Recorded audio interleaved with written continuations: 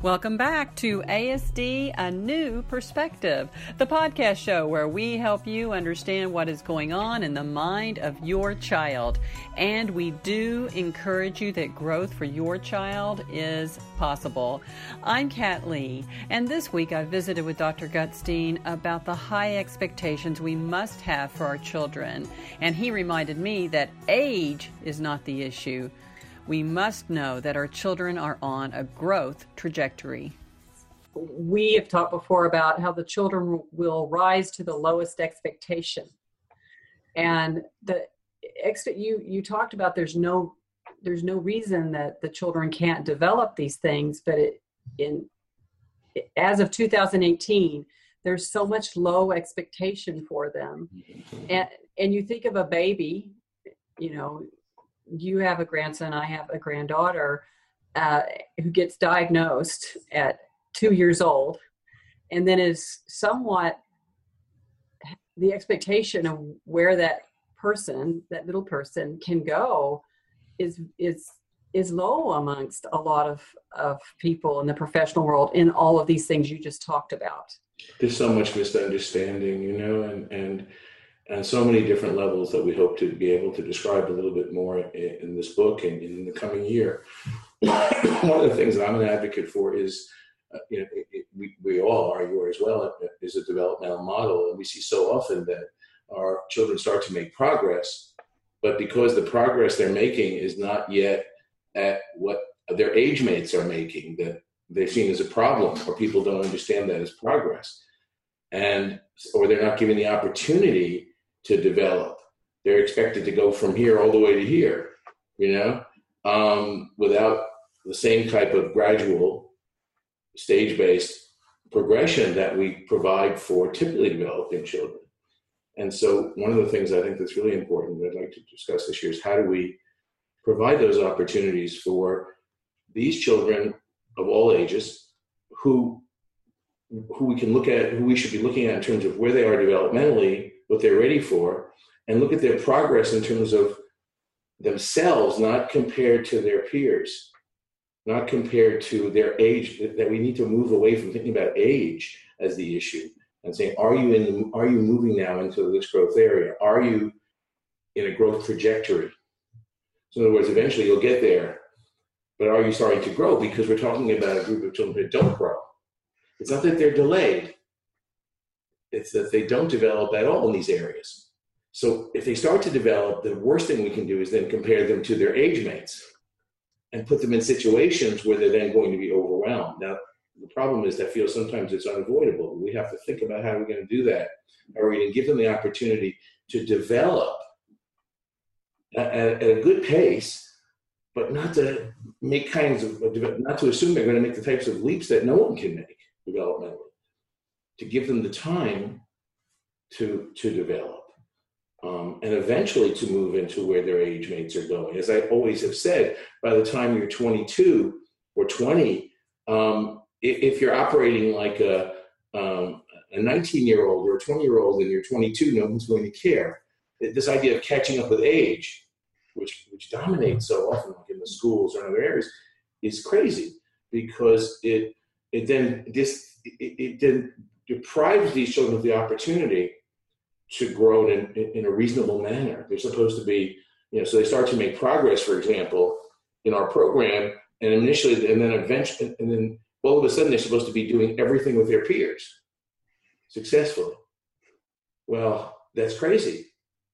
They may be, what we want to see is that they're moving towards that at a good pace.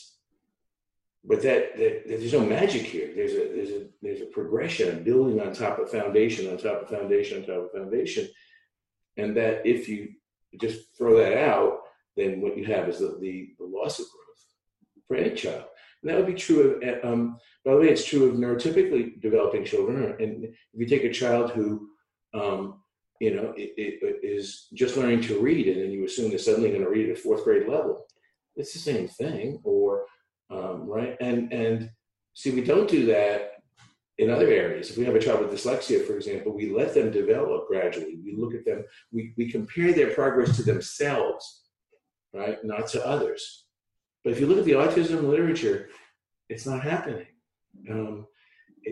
There's no attempt to do that, to say, let's pace your progress on your own prior functioning, right? And you're your own, basically, comparison group, right? And eventually, yes, we'll look at that you're catching up to peers. We're not going to, it's not that we discard the idea of where you are in relationship to peers. We just don't have an automatic expectation that you're immediately going to be there.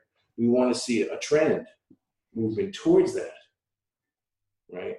But still, we want to see that you're making progress compared to where you were in the past, and you're continuing to move into this growth, this growth-oriented trajectory. So that's one of the things I'd like to emphasize in this coming year. I can't emphasize it enough, because I think that without that, so many of these kids in our program then are deprived of the opportunity for growth. They start making progress, and then they're overwhelmed, right? And it's assumed that suddenly they're going to have all these things going on and abilities that no one could ever do, because growth takes time, and you have to build foundations, and there's many different things that have to be built to get to the next stage. And you can't just, go from here to there. Well, they're overwhelmed, and their parent guides get overwhelmed because they're comparing them to other children the same age. And so it's a parallel process of being overwhelmed. And they're placed in settings where they can't continue to grow because the expectations are too high. And so they move into what we call a survival mode, or a sort of an avoidance mode. And which sort of, it undoes a lot of the good things we start doing, right? It works in the opposite direction, and it's very unfortunate. So, that's one of the things, and I see that in the entire literature, not just in our own families, but I see that all over, where there's just an ignorance or a lack of understanding of developmental growth.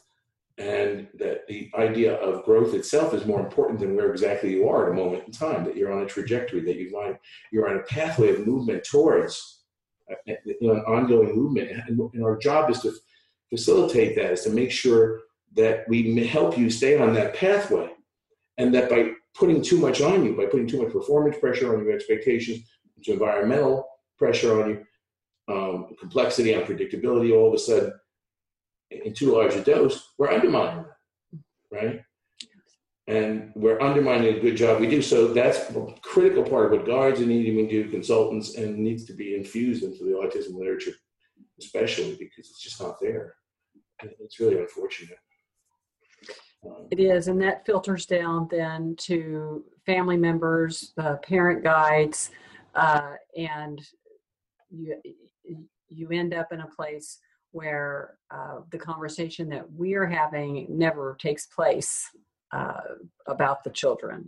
The conversations go to different directions, academics and that type of thing, not to these deficits, which are going to be the core of their issues in life. That's right. So our job is to say, look, we want to see that we're building those foundations. We're building the resources, the knowledge, the mental tools, the habits, and the motivations, the intrinsic motivations, really important. We keep building those, and we build those in a balanced way together, and we build them in a step-by-step way. And we teach that child to gradually take ownership of them, of the mental tools, learn how to use them gradually in more difficult, more challenging real-world environments, and take responsibility for them. But that's this gradual process. And then we add more complexity and more integration, and et cetera, and more components. And we very carefully nurture the development of each child's mind and self and brain. And thanks for joining us for ASD, A New Perspective, the podcast show where we help you understand what is going on in the mind of your child. And we encourage you that growth for your child is possible. I'm Kat Lee. See you next time.